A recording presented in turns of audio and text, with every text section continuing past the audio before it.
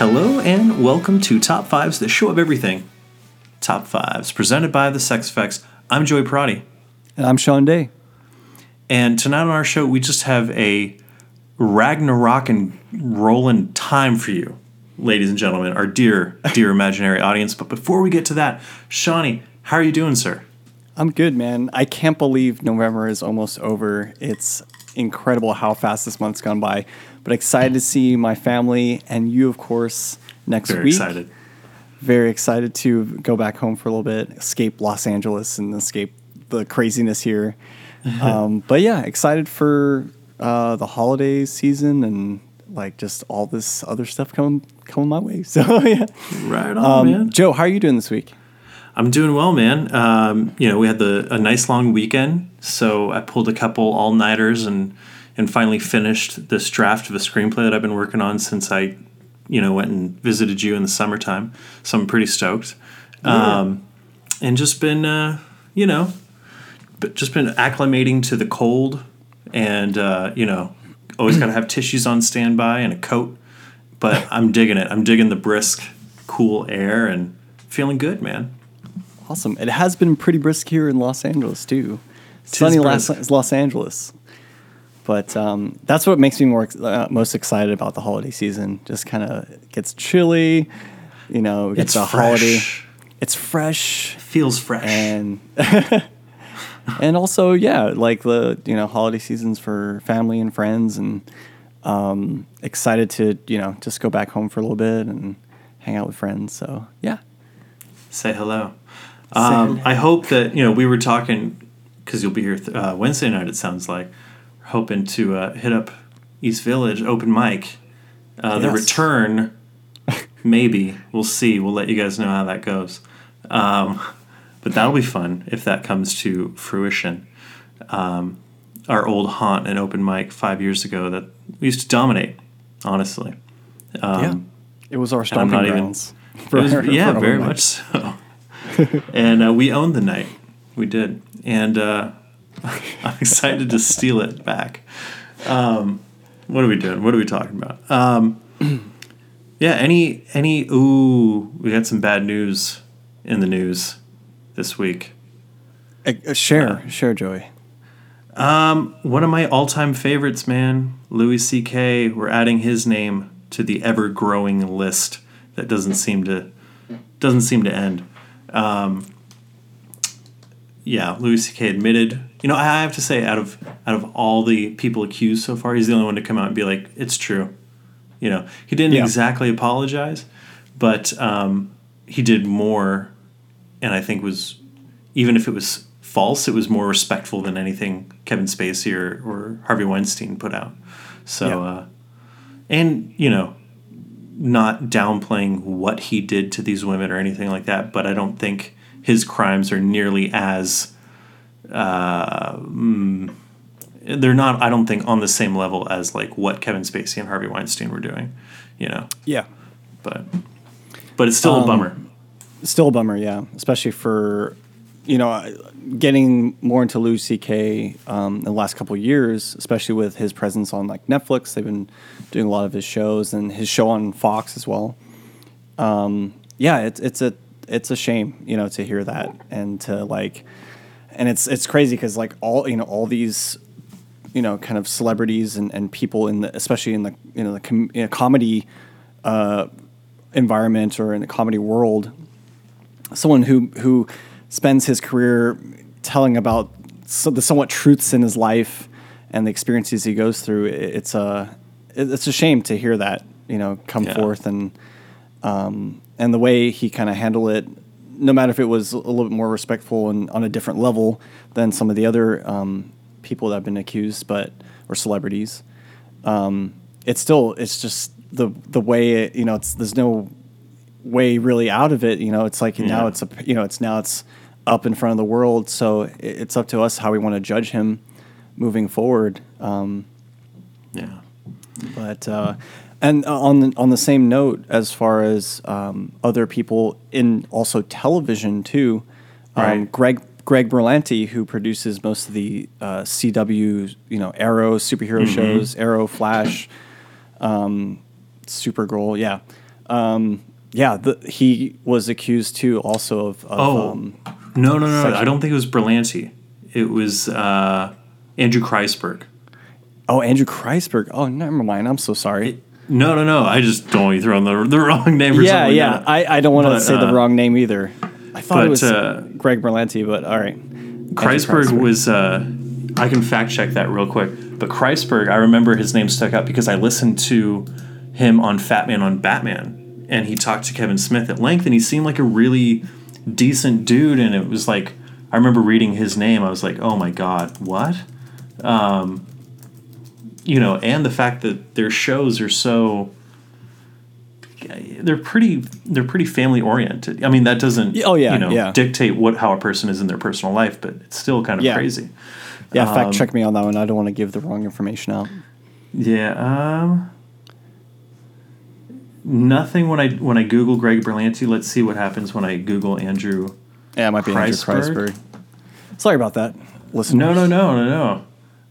Yep. Flash showrunner suspended. Yep. Andrew Kreisberg. So he was the showrunner.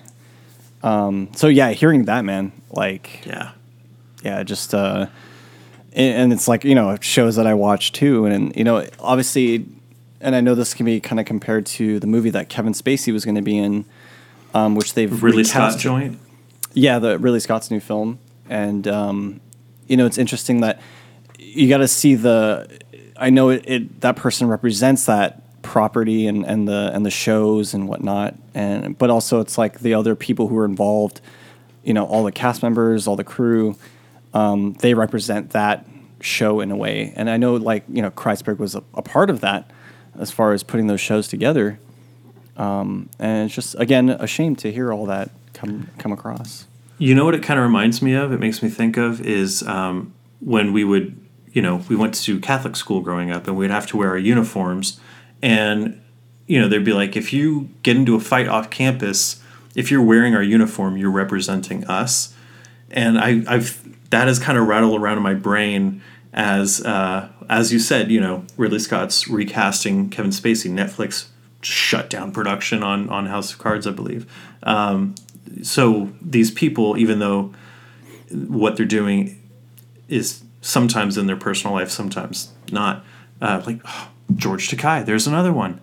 George freaking Takei, man, come on. As someone pointed out, the conscience of the internet is now from accused. his page. Yeah. Everywhere you turn, it's a bummer, man. Yeah, and it's part of film, and that community, and also hurting, the people who watch those films and watch those TV shows. Yeah, and associate with the actor and how they've made him feel in those movies. It sucks. Yeah, it sucks to hear that and to have all those things, all those realities come to play now when you view the person. It's so troubling, but also I'm glad that people are coming forward, and it's taken so long. To have this, especially now with, I guess, celebrities as they kind of reflect and represent our society in some way or form.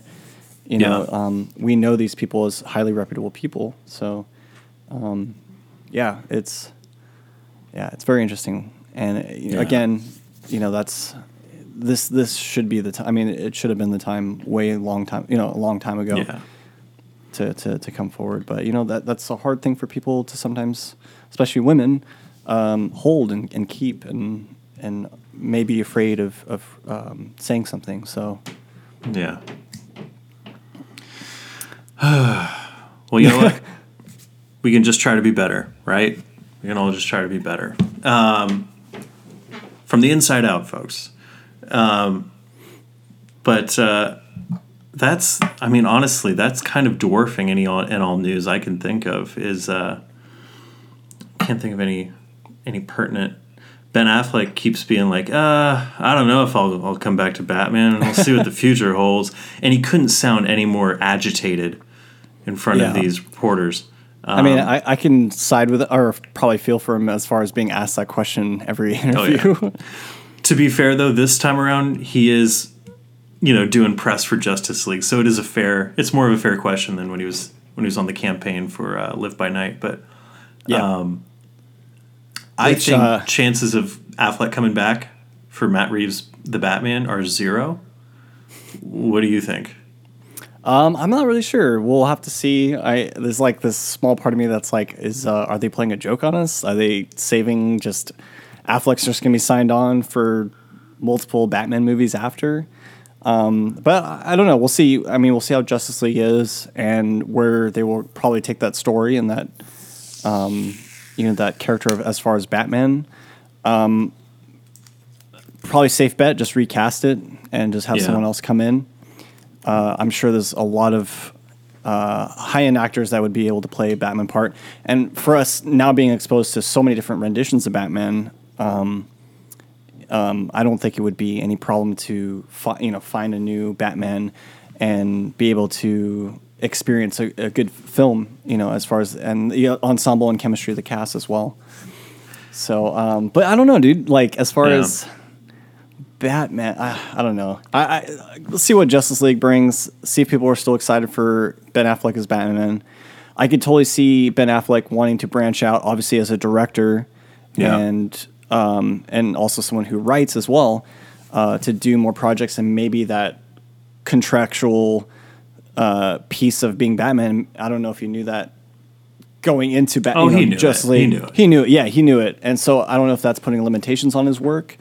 Or if he's still allowed, because I'm sure they have those. Those movies take a bit of time just to put together and to get everyone. I think more than anything, he's embarrassed. Like you saw him on the trail when BVS came out, and I mean the sad Affleck meme says it all. This is a dude who clawed his way back up to the top after being in basically movie jail for half a decade, to become this esteemed director, which is so much, more kind of prestigious than being an actor ever could be, and then to take a plunge back into a genre you said you would never ever go down again because it embarrassed you so bad, and then get burned the way that he did with BVS. Not saying like fault free, like come on. You're reading about Batman straight up murdering people. Maybe don't sign on. But I feel for him, and I'm also kind of like, well, you signed in blood, man. You did that yourself. So I don't know. It's interesting. I would have loved to have seen an Affleck solo Batman movie. Yeah, but I really don't think we're gonna get it. But when are you seeing Justice League? I might see it on Friday. Okay. I just bought my ticket for Thursday. Thursday, okay. So maybe our next top 5 or next talk will be about Justice League. Yeah, we're going to go deep into it. Yes, yes. But I'm BBS redo. I'm excited. I'm at least excited to just see the characters up on screen. And I really enjoyed Wonder Woman. And I think certain things aside, for Ben Affleck's Batman, I think he plays a really good Bruce Wayne, and any just scene with Batman, I just want to see that on He film. looks like Batman. It looks like Batman, and I actually watched BBS actually the other night, just to kind of refresh my mind on that, and I thought again the killing and all that. With the Batman, like that, those different character changes, which I was hoping, like, if they do a solo Batman film to somehow give us that Batman before and after he started killing people, because it's a little bit later in his life, and we don't know if he's been doing this the whole time, Yeah. Which we assume he hasn't. But it'd be, I don't know. I'm just excited just to see, what the film's going to bring. Obviously, I think the review embargo is up tomorrow. So is it tomorrow or Thursday? I think it's Thursday at midnight or 12:01. I heard it was Wednesday. Ooh, yes. Ooh. Fact checking. Actually, that brings me to another thing. I was watching the John Campea podcast show. John Campea has his own podcast. Oh, nice. Plug right there. So he was explaining about Rotten Tomatoes. He was a little disappointed with Rotten Tomato because and he's been an avid kind of, he's been supporting Rotten Tomatoes and just like the service that they bring. So I guess they're using this. They have like a channel on YouTube or a show, and I guess they've been holding off the percentages or like at least most of the critical response and reviews, and saving it for people to tune in on their show. And on John Campion's podcast, he expressed that he was pretty disappointed and kind of let down by Rotten Tomatoes because they are withholding that information. Which show is it? Sorry? I don't know which show it is. It's because Rotten Tomatoes, they have their own channel, and I believe they're starting to do these kind of weekly shows or... Okay, that is some BS, yeah. So it was interesting because that connects to Batman vs. Superman. They're going to hold that, I think, until... I mean, I know we're going to get the reviews after the fact when the movie's out, but... They're holding back the fresh or rotten decision for Justice League until November 16th at 12:01 a.m. So it's not bad. That's like tomorrow night after midnight, you'll be able to find out. People predictions? I think it's going to be better than Batman vs. Superman. Yeah. I'm going to really like The Flash. I'm already really excited to see Ezra Miller play The Flash and see his kind of take on it. And I think the knowing how long the movie is, like, fuck, you're giving me a Justice League movie. If you're giving me a Justice League movie, I know Batman vs. Superman is 2.5 hours / 3 hours, counting the extended cut or whatever. But man, I wanted to see a 2.5 hour.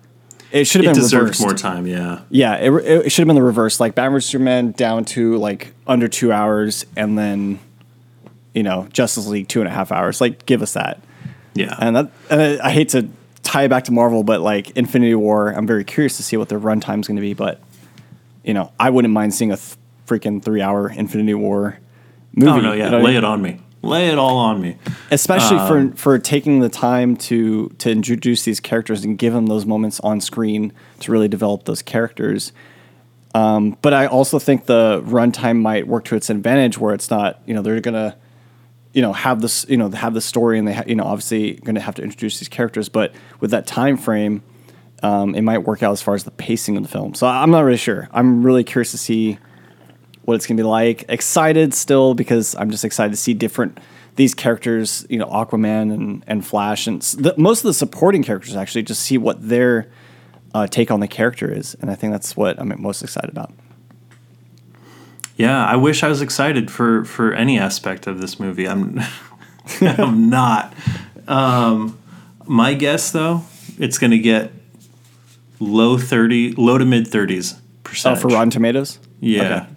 That's what I'm calling that. Low to mid. Let's say 32 to 36%. I think it might go higher. I think it might be split, like 50s. We're gonna have to return and fact check week. And also put in, I guess, our own reviews of the movie too.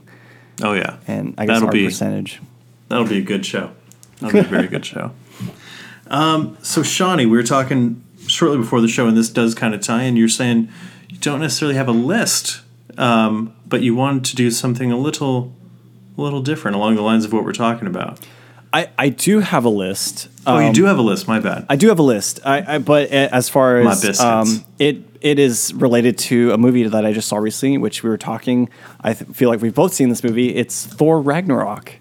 Yeah. Before we start the list, Joe, what was your first? What did you like about it? What did you get out of it? I loved the colors. This movie has such a funky, cool color palette. That reminds me a lot of the alternate Batman Forever action figures from back in the day. Yeah, just I don't know. It takes me back. I like Taika Waititi. I believe I'm so sorry if I'm butchering his name. He's an excellent director, and I thought he brought a lot of good humor to Thor. Humor was always my favorite part of the first two Thor movies, especially the first one. Having said that, like our good friend Danny Rodriguez, who we've had on the show before, texted me and told me it was in his top 3 Marvel movies, and I was like, whoa. So my expectations were pretty high. Damn you, Danny. And so I went into it with a lot of expectation, and ultimately, dude, I don't know what's wrong with me. Since Doctor Strange, I just haven't really. There was that brief like Spider-Man 2, but everything else just kind of been like, all right, that happened. Yeah. And there's so many good parts to this movie. I thought the first part dragged a bit. I thought they were just kind of throwing anything at the kitchen, or they were throwing stuff at the kitchen sink and seeing what would go down the drain. And that's not the saying. And, it got a little tiresome. But by the time he got to Asgard, and then especially by the time he got to Sakaar, I thought the movie was a lot more enjoyable. Yeah. It could have easily been 20 minutes shorter, probably 15 minutes shorter. And I was really disappointed with Hela and Anthony Hopkins' exit. Like, what? Yeah. He just goes, yeah, I fucked everything up. Now it's your problem. Peace. And he just becomes dust. And then Hela, what we saw in the trailers is pretty much all we kind of get. Like, I was really hoping for something a little juicier, but she was really just there to look cool, kick ass, and dump a whole bunch of exposition on us. And that was my ultimate, between the humor and action scenes, all there was exposition dumps. And I was wanting more like real, genuine character moments that I didn't really get. I don't know. Yeah.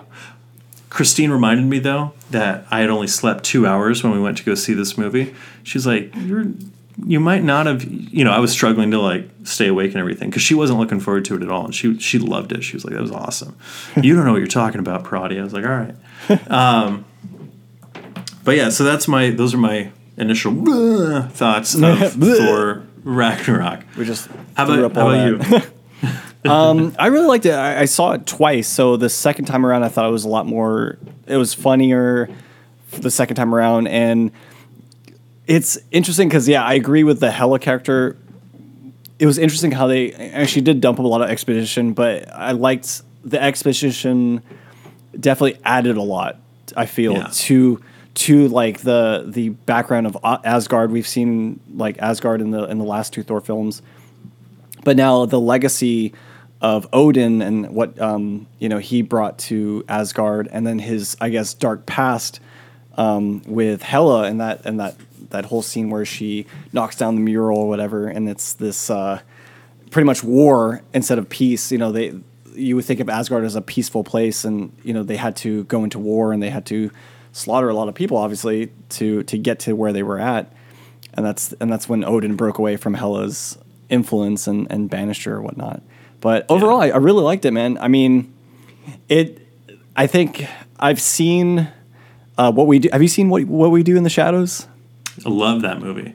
Yeah, it definitely had Taika, and I think that's the humor. Like, you kind of have to like slowly dive into it. Like the beginning scene, especially when he's dangling on right in front of what's his name? Lava Monster. Yeah, the lava monster. That definitely, it was like an introduction to that kind of humor that Taika Waititi was going to bring to the film, but also, Chris Hemsworth as Thor is still amazing, and I think a statue. He's a great, and he definitely exercises his humorous chops on the, as far as his ability to provide us with great character drama and action, but also give us a good, like this light-sided part of him, which is always the thing about Marvel films, is they somehow still make you chuckle in some way, even though all these serious themes are going on. Totally. I did really like, though, Mark Ruffalo as the Hulk, and I know he was only the Hulk he was only Banner for how many minutes in the film, but sorry. I dropped my phone, guys. Joy and I we're hanging out on Google on my phone right now, so all the kids are doing it. Cool Kids, that is. But I really liked I think and I know a lot, like going into it in the beginning, we're expecting like a comedy. It's supposed to be really funny and have the Taika Waititi stamp on it as far as like that kind of awkward, paused moments. A lot of these like weird jokes that kind of like you have to kind of like let it sit for a little bit and then it gets really funny. But as far as the deeper themes for like Hulk's character and Thor and Asgard, there's a lot of these like, what's the saying they do? Asgard is not a place, it's a people. And they repeat that multiple times. And they have these really strong themes in there as far as, preserving society and preserving your people pretty much. Banner struggling with being the Hulk, and like there's just that one scene where he's like, if I change back, I don't know if it'll be Banner again. Like that's such a strong character like plot, or just That's something true. that really tugs at that character. No matter how funny that moment is, I feel like they were able to deliver. There's like deeper meanings inside those jokes, and I highly enjoyed it the second time around. So, I'm excited to see it again. Yeah. Was it just me, or was Mark Ruffalo still doing his character from Spotlight? He was still like talking out of the side of his mouth. Yeah, and especially when he puts on Tony Stark's glasses as well. But which is funny. Go for it. Okay. All right. We're like at a stop sign. You're like, you go. No, I'll go. All right. No, you go. Did the Hulk look terribly off model to you? I wouldn't know say the haircut. I wouldn't say off model. I mean, I think they've added more details to the Hulk. So like, this is the Hulk we're going to be seeing, hopefully, in the next couple of films. As far as like, I think and it's crazy because we've seen like other people playing the Hulk and other renditions and CG renditions of it. So I feel like those are kind of burnt into our minds. But I think the Hulk is definitely. I think they've also modeled it more after Mark Ruffalo and his character, because like and he's doing all the motion capture and everything. So I think that's why he looked a lot different. There was a little thing I was noticing because I'm an audio guy, so like the way they pitched his voice, it almost felt like some parts they were like auto tuning his voice. And really? I was like, yeah, it was really weird. But I like how they used that. They probably, they obviously used Mark Ruffalo's voice, and they changed it to make it sound deeper or whatnot. But I think, I did notice. I was like, oh, this is different. But it's also cool because we also got a different moment. We had a couple of different moments with Hulk as far as this, compared to the Avengers Hulk in the last couple of films. And it's great because they have that moment where Mark Ruffalo's like, how long has it been since Sokovia? Like, it's been 2 years. But I like how they've, he's obviously the Hulk himself as the character, and evolving to that character of Hulk. He almost acts like a little baby in the film, but that's like his way of communicating with, especially with Thor. It's interesting how they had, they almost made him more. He's becoming that Hulk character. He's more of aware of that person, and that's where the strongest thread in that whole thing with, Banner and Mark Ruffalo portraying. He's like, I don't know what's going to happen because this guy's slowly taking over. And I love that. He's like, oh, I feel like, it's we used to have two hands on the wheel, or, we both had hands on the wheel.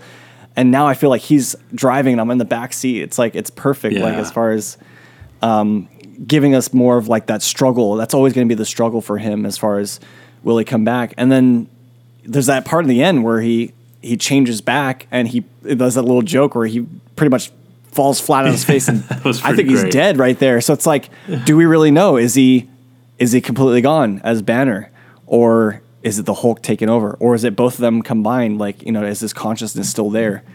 Yeah. So I thought about this, like that guy pretty much died right there when he dropped, unless the Hulk found a way to save him. Does he appear later in the movie? I don't know. I don't think he does. Is he on the ship?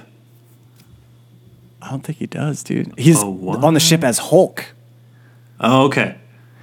So that's another thing. Yeah, you're right. That's another thing now to think about is, so the Hulk we see there, is that completely Hulk? Like, is there no more? Is the the consciousness of Banner's still in that Hulk.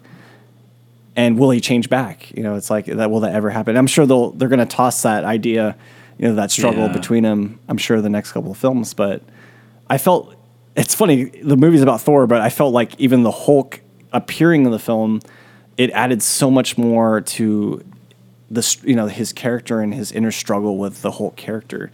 And they've always done that with the whole character, and even in the other renditions with, you know, what's his name, Eric Banner, or Eric Bana. Yeah, Bana. Eric Bana, and then Edward Norton. Like, they always had that struggle where he's fighting between the monster inside. So I really like that. But Joe, so we're still talking about Thor Ragnarok. So here's my top 5. So what are your top 5 kind of favorite moments in the film? It could be a scene or just a little thing that happens. All right. Let's see. What did I like about this movie? I mean, I don't get me wrong about my silence. I did like this movie, but like I mentioned earlier, I was running on 2 hours of sleep. And like I remember a lot of images, but trying to remember like scenes and stuff. The one that sticks out is after the fight in the arena, when Thor and Hulk see each other. Hulk's in the hot tub, and they kind of have that conversation. Yeah, and because in the arena you don't know if Hulk recognizes Thor. Yeah, and once they're in that room together, it's kind of like, okay, he acknowledges that they know each other and everything. I love how Thor tries to calm him down using the same stuff. Yeah. He's hey, like, big guy. Hey, big sun's guy. Going down. That was pretty good. What else? Man, everything with Tessa Thompson. I love her. I think she's awesome. Valkyrie.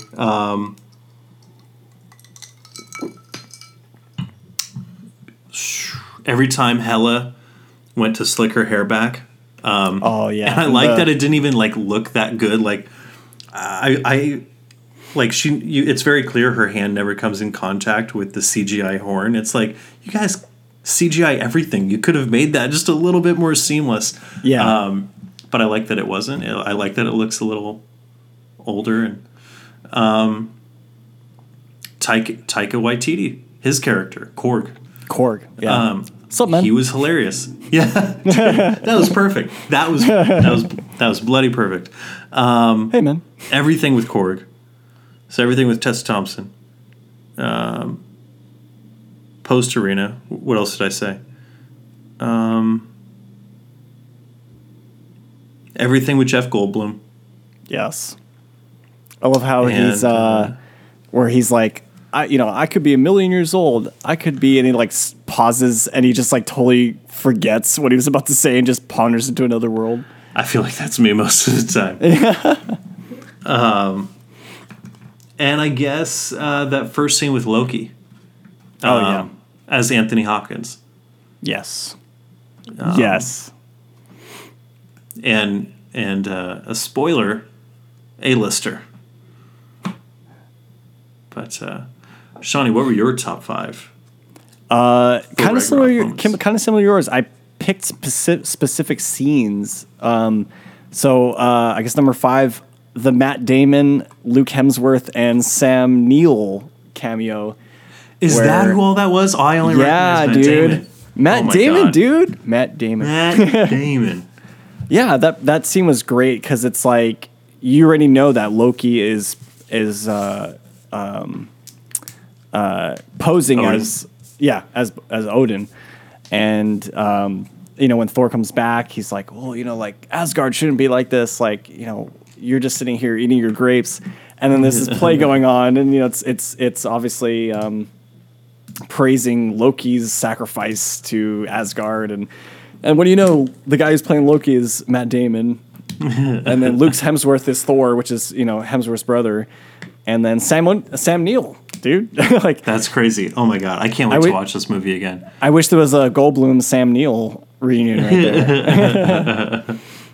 But so that was my number 5. Nice. Number 4, I actually enjoyed Doctor Strange, and that was cool. That was a very cool scene. That was cool, and I know there was that post-credit scene, I think after Doctor Strange, where they had him talking with Thor, and it all gets, obviously he meets him because, Odin and of course Loki returns to Earth because they're looking for their father, and that triggers Doctor Strange because that's his whole thing, right? He has to investigate other worldly beings being, on Earth or whatever.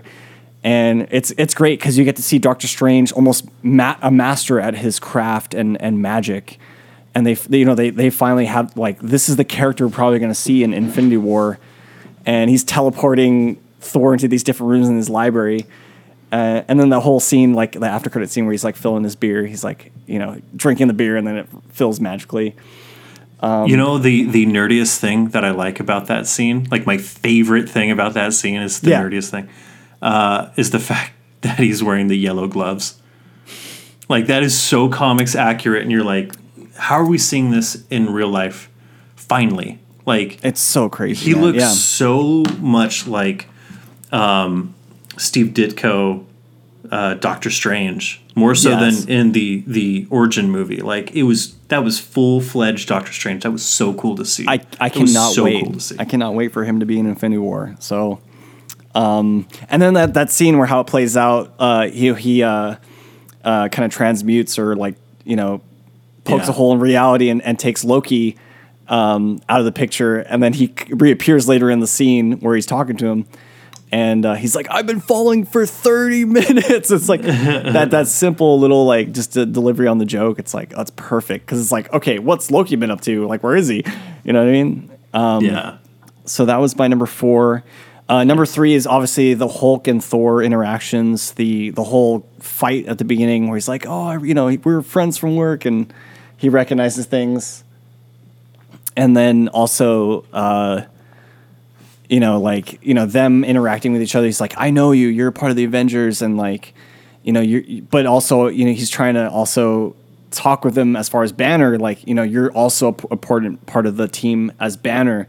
And that whole kind of thing where he's like reassuring him, like, hey, like, I need you to be angry, but also like you're definitely a big part of the Avengers as far as your intelligence. And then that scene, obviously, where, they're in the flight jet where he crashed, and who's what's the question, like who's the best Avenger, or who's the most the strongest Avenger? Strongest Avenger. And it's like it shows you like his relationship with Tony Stark because he allowed him, obviously, they're buddies on the side. So it's kind of cool, like you have that respect for him and that for his reputation. So that's my number 3. Number 2. Are they buddies or are they butties? Butties. Think about that. The buddies. I don't know. Number 2, there's a specific scene with Valkyrie. I really loved her, Emma Thompson's character, and the Valkyrie character, how they tied her to Asgard. That's the perfect thing. Like, they're out in Sakaar, and like there's this one character that Thor meets that was a part of Asgard as the part of the people, and her portrayal in the film was great. But there's a specific scene where Loki, he gives her like a glimpse of her memory or a flashback, and there's this scene where she's as a Valkyrie and all the other Valkyries attacking Hela in the past, and that was like pre when she was exiled, and it's a really interesting scene. It's like very, I don't know how to describe it, like. Almost like stained glass or something. Yeah, it was almost like in a kind of daze, like a dreamlike kind of state. But obviously it's a flashback, but also in that one scene told you so much about how she's been feeling and why she's this way when we first meet her, and drinking and being reckless and whatnot, and escaping to Sakaar, and it gives you more of a background onto like why she's such an important character to help Thor and to be a part of, and her obviously history with Asgard, and it's just a perfect character. It's that one connecting character that's like, okay, she was from here too as well, so she should share the same mission as Thor to protect everyone there. So it's great, and Number one, it's going to be the last battle, man, with freaking Thor. Right. Having his last kind of conversation with his father. You know, it's not all about the hammer. You know, you're not the god of hammers. You're a god amongst Asgard, and the people and the place itself give you that power over lightning, and it's just great. Like the whole immigrant song really cool.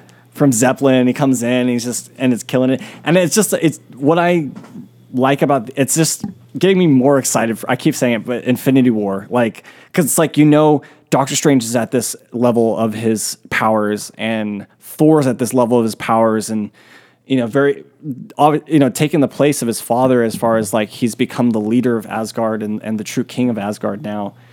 And it's I'm excited because this is where the characters are going to be going into the next pretty much big film for this franchise. Yeah. And so I'm excited to see that play out. He's going to have these, he's unlocked all his powers and everything. So yeah, really exciting. So that's my that's my top 5. There's a lot of other scenes that I do like that scene where Hela, she shoots it's this whole mural with the peaceful past of Asgard, and then she shoots she's like, this is what it's built upon, and it kind of makes you think about that is how Wonder Woman should have been done. Those flashbacks, because Wonder Woman looked to me like PS1 cutscene renderings. If they had gone like this with the actual scripture art, it could have been really cool. Actually, it draws a little bit of a similarity with that scene where Wonder Woman's mom is explaining their past history, and it's this illustrated thing. And I think it looked a lot, I don't know, cleaner or more.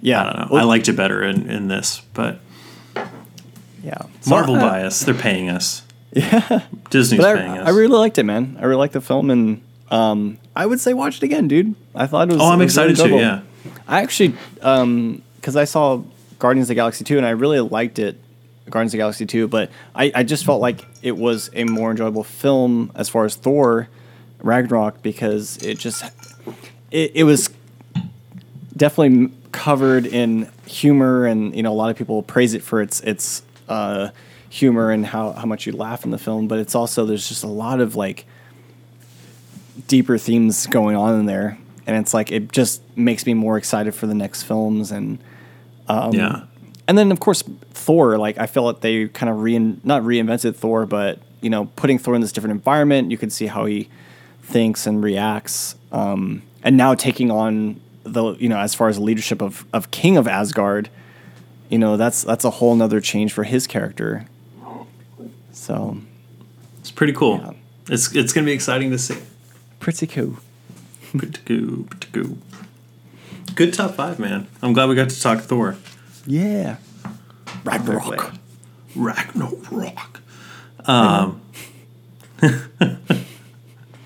gonna ask you to do that a couple more times before we end here tonight. Yeah. That's perfect.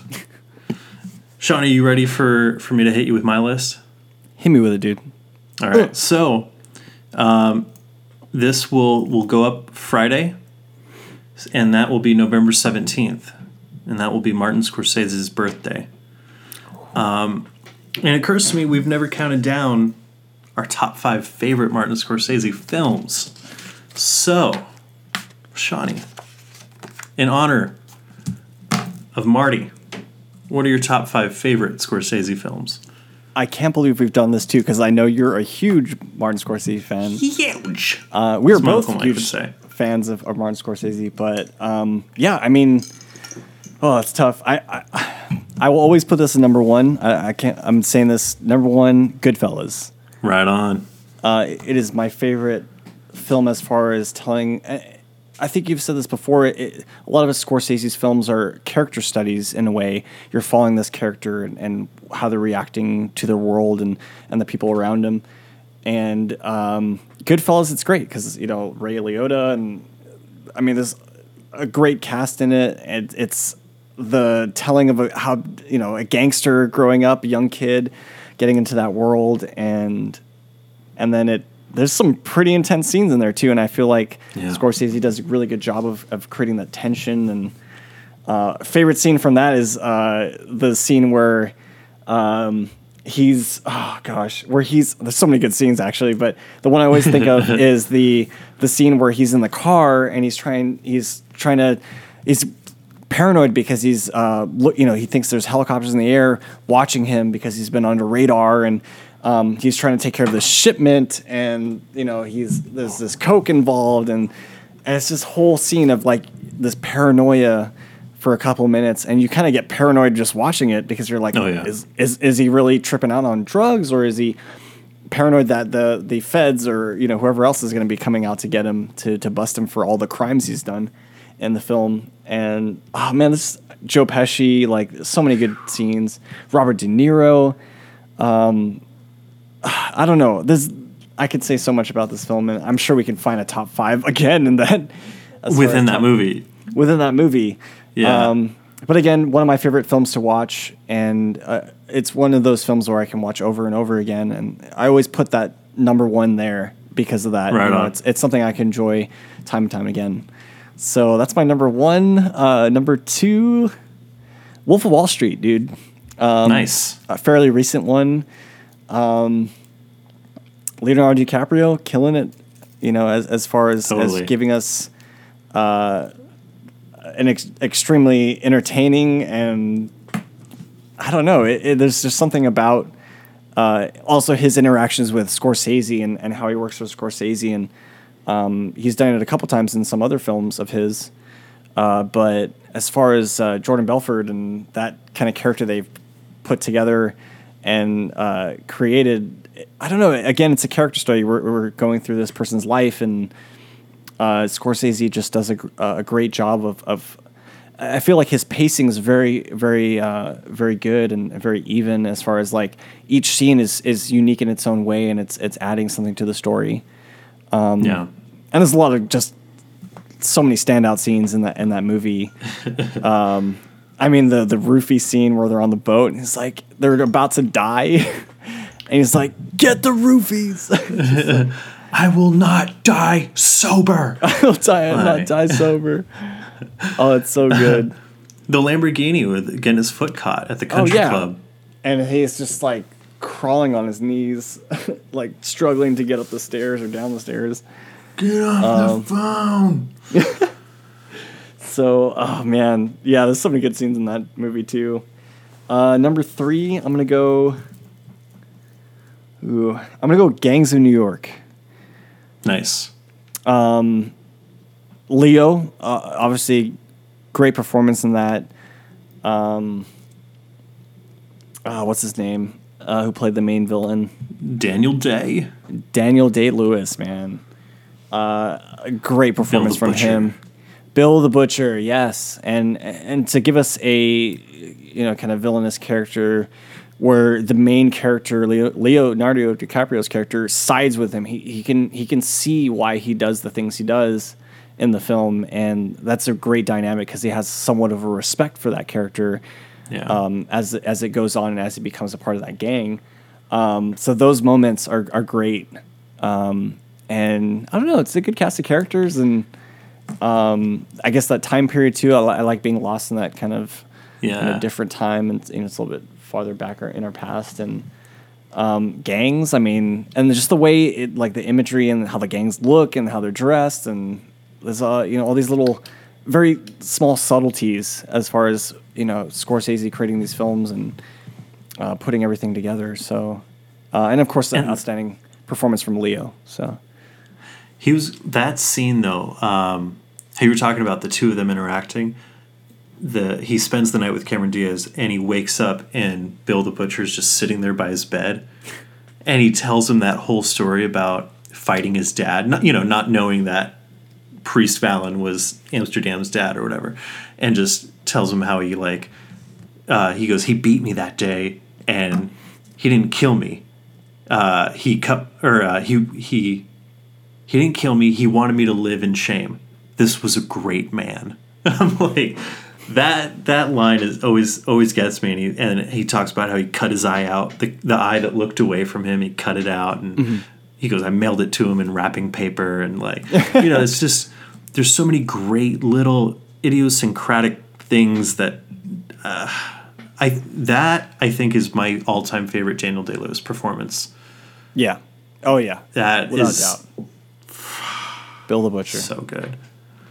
So good. Damn. So number 3, that's Gangs of New York. Number 4, man. Oh gosh. I'm gonna say Casino. Nice. And it's one I haven't seen that many times, but Joe Pesci, man, you know, Dude. killing it as the lead in there. It has so many of the, maybe because it's very in tone as far as close to like Goodfellas. It just has that like, you know, for as far as like, you know, the corruption and you know, that kind of life he's living in the film. Another character study where this character goes through so many highs and lows.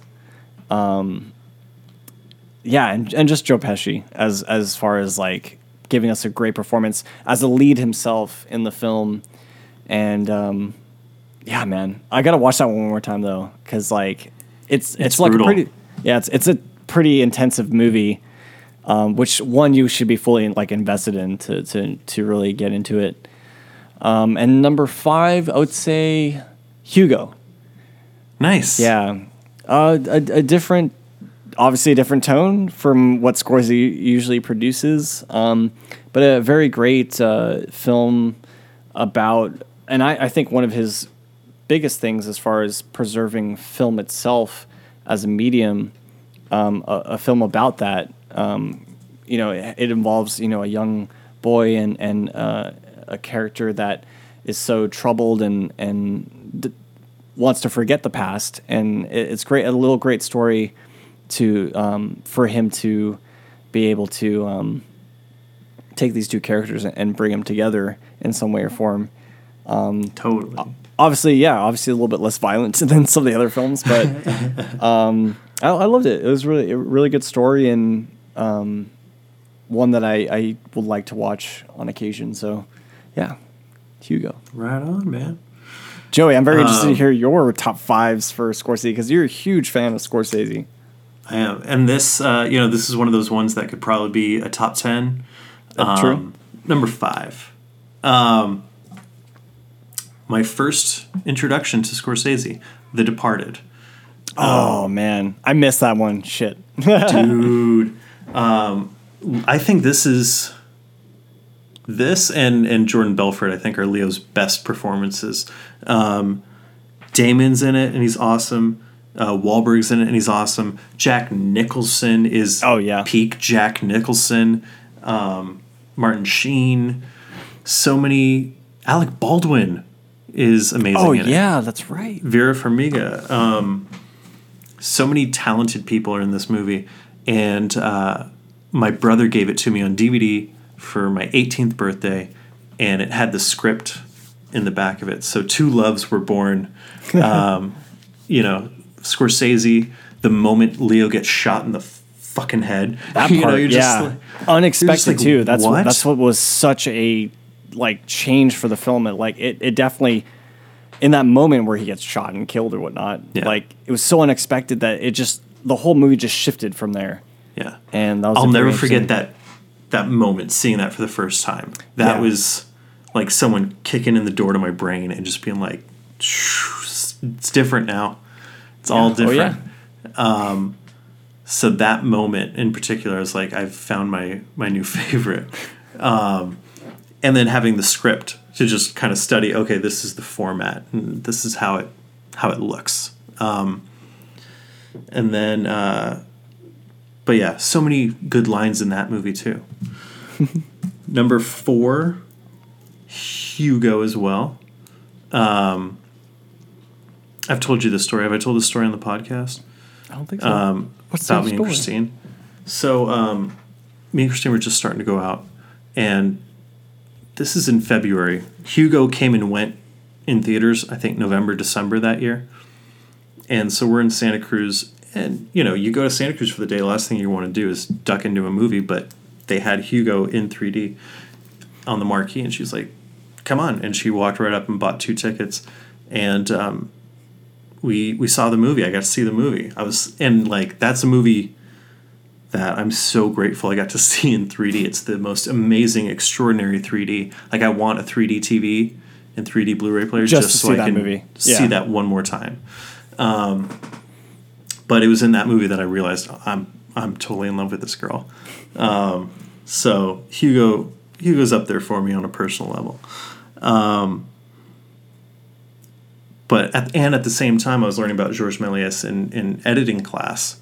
That was like my senior year. Yeah. So it was fantastic. What else we got? Number 3, King of Comedy. Robert De Niro, Sandra Bernhard, the late Jerry Lewis. Have you seen this? I don't think so. I have. No. Oh man. Oh man. De Niro is Travis Bickle level good in this movie. Ooh, okay. And it's like, it's a really, really weird movie. Basically, De Niro is this wannabe comedian who hangs outside of the Late Show every night, or the equivalent of this universe's Late Show. And Jerry Lewis is the, David Letterman or whatever. And he comes out and all these people want autographs, and Rupert Pumpkin, De Niro's character, is one of these people, and he's just a very pathetic human. He lives in his mother's basement, and he talks to himself and role plays, guest interviews, and his mom is constantly screaming at him, keep it down, Rupert, and it's just a very depressing existence. He can't talk to women, all this stuff. Yeah. And, I like that, how it has a parallel to Taxi Driver as far as that kind of character, but pushing it a little bit further. Yeah, this sense of loneliness, this sense of the outsider, not being able to talk to people, and but in a totally different, more narcissistic. Well, they're both pretty narcissistic, but it's just a little more off kilter. And he winds up kidnapping Jerry Lewis to get on the show and get like 5 minutes of fame. It's amazing. You gotta check it out. They don't make them like that anymore. And it looks gorgeous on Blu-ray. Nice. Number 2, Goodfellas. This is always a tough one. Like, does it go number 1, number 2? And I love this movie so much. It's probably next to The Departed and Hugo. Those are the 3 I've seen the most. I've just so much rewatch value. Yeah. And, Goodfellas is made up of so many tiny little scenes that last for like 20 seconds sometimes. But it's all this building block to, who this person is and that world. It feels so authentic. You feel like you're watching this documentary or something just play out before your eyes. And, it's a mind-blowingly good movie. Like, insane. Goodfellas, yeah, man. It's definitely. I always I love the scene. There's so many standout scenes, but the one that I always like is the where they're in jail and they're. Yeah. It's like, this is how gangsters live in jail, and they're just cutting up freaking garlic slices, and they're living in just the life pretty much in jail. But it's like everything you want, in a kind of, I guess, modern day telling of a gangster film, even though it was set a little bit more in the past. It's just such a great film. I love that film, dude. Yeah. Ray Liotta. Now I'm curious to hear what your number 1 is. Number 1 is Taxi Driver. A lot of people say that Raging Bull is Scorsese's masterpiece, but I would argue it's Taxi Driver. It's so raw and unpolished and dripping with just inspiration, and it's such a personal movie. And I remember watching it for the first time and just being like, I know what I just watched was good, but I have no idea what the hell I just watched. I need to watch it again immediately and try and figure it out. It takes a while to process all the different things that are happening in the film, right? Yeah. I mean, I put that movie on now 10 years later from having watched it for the first time, and I still am finding stuff that I'd never picked up on before. And that's one where I want to devour all the special features, all the interviews, anything I can track down, any little bits of information by the people that worked on it, because it all shed some light on this process, because it's another one that feels very authentic, and not in the way that, like, when you're watching Goodfellas, you're like, oh man, these are really the people. Taxi Driver feels like you can almost hear the film reel, kind of buzzing around in the background while the camera's on, while they're shooting the scene. But it's like, it just, I don't know, it's such a real experience. And it's clearly not for everybody. I can think of 3 people I've shown it to in my life that have just outright been like, why did you show me that movie? It's like, I didn't show you Ken Park, relax, Jesus. But yeah, Taxi Driver, number 1. De Niro's best performance, I think.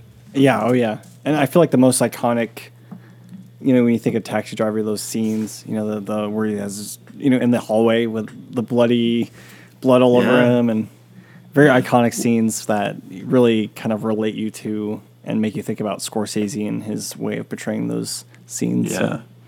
Well, my favorite shot in the whole freaking movie is, so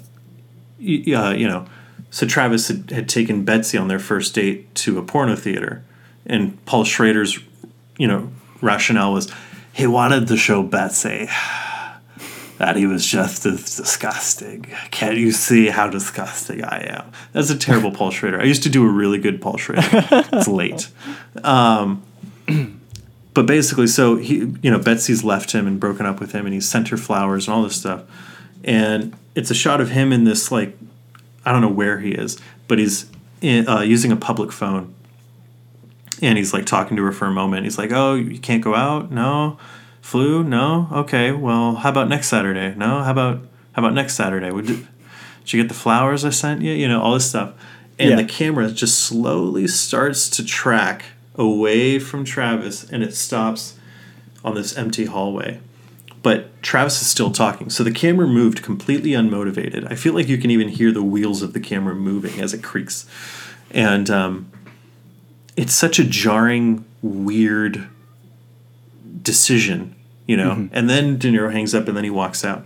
And they ask Scorsese, like, why? Why did you do that? And he's like, it was too painful. It's too painful to hear him get rejected. But, as you say, then you have scenes in the hallway with fingers getting blown off and blood gushing out, and you put the camera right up close. It's fascinating. It's fascinating. But yeah.